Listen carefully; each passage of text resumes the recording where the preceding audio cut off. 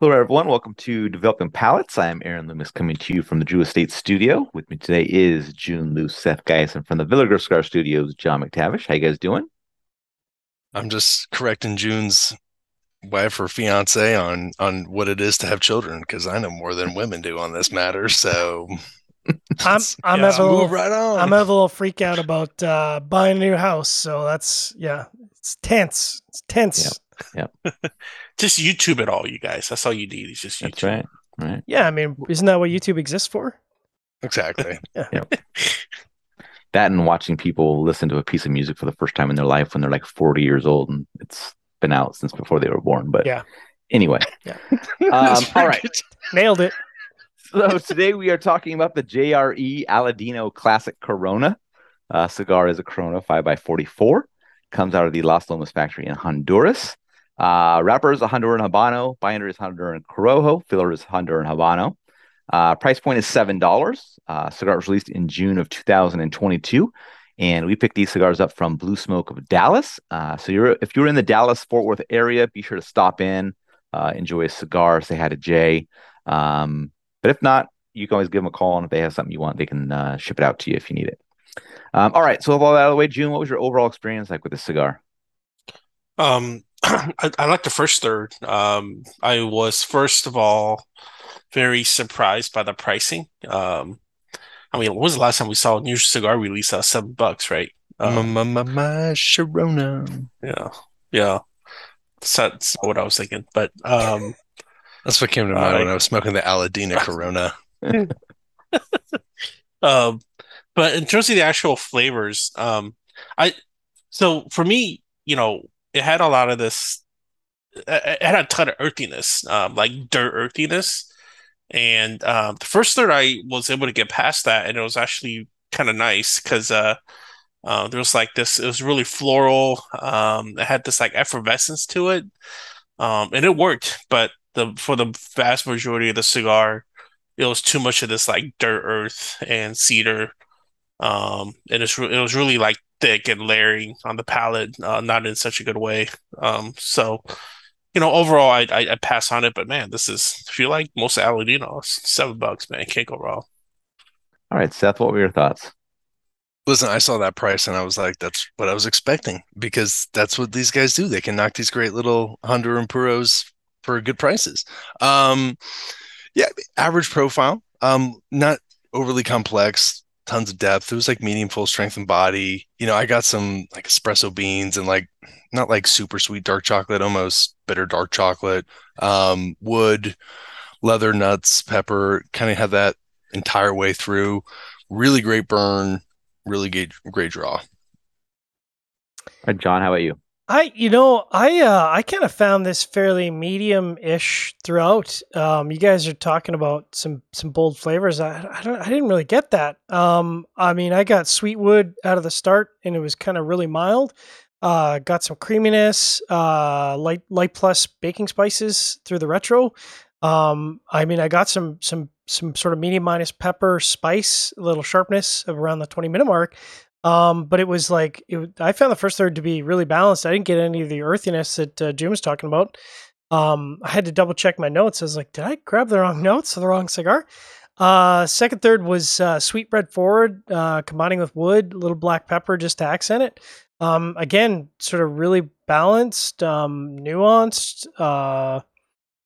Kind of settled in at medium strength, and then last third was kind of mostly wood driven, just sort of sweet wood, mild wood, a little bit of faint citrus just to add a little accent. So broke up the monotony of the wood, but overall, last third didn't have the same level. Burn was great. Draw started out really into the resistance spectrum, so I thought I'd have to dock the draw, and then like 5 minutes into smoking, it just kind of really opened up, which is very odd. Didn't have to do anything, anyways. All that to say, it was a good experience. I enjoyed this. It's been $7. I mean, man, forget about it. Aaron, what about you?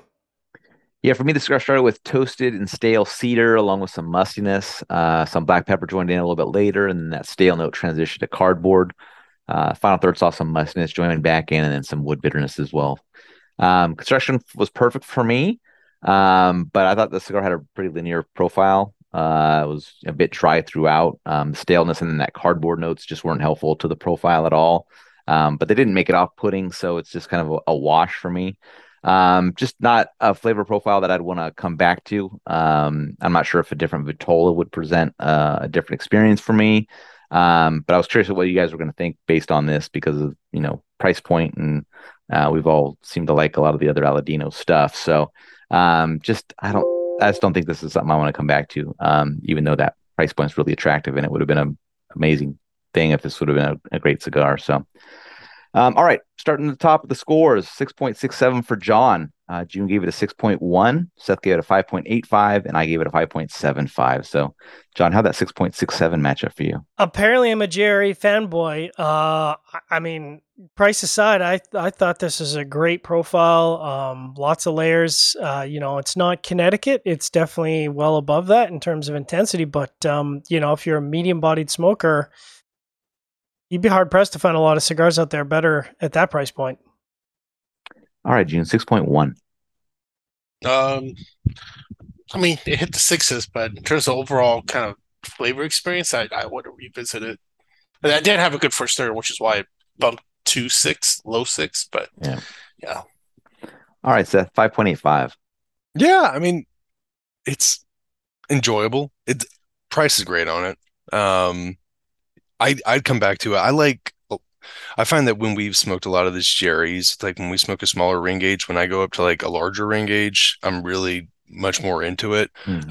And I wouldn't be surprised if just going to like a Robusto or a Toro, I just find it a little bit more my speed. And I just kind of think that's where their blends go for some reason. I don't know. Yeah. My 5.75 matches up well. Average flavor profile throughout, but it had perfect construction, so it gets that 5.75 mark. But I might try like a larger ring gauge Vitola for this, but the Corona just didn't do it for me. Final thoughts from you guys on this one? 4 guys at $7 for review, certainly a lot more affordable than 4 guys at $15 or $18 for review. So, we could smoke 2 different Jerry's each and still come under budget for a lot of the stuff that's in the market. So yeah, be interesting to see where that goes this year. If JR is going to raise their prices, or are they going to keep them affordable? Seems to be affordable because they also made one of the new Cuba Aliadoses, and it's half the price of the Ernesto version. So they seem to be working in that lower tiered price scale. Even if they're like, hey, we're going to raise it $1. And let's just say that they just are looking for $1 worth in profit. What is that? Maybe $9 for us? Yeah. That's still cheaper than a lot of other stuff. Yeah. Almost everything we review, actually. Yeah. Anyway. All right. Wherever you catch this video, be sure to like and subscribe. Read the full written review on the website, developingpalace.com. Follow us on social media channels, and you can catch all of our review recaps on podcasts, iTunes, Google Play, and Podbean. Thank you for tuning in. And you can catch our ASR channel that Seth will be putting up soon. See you next time. It's a classic.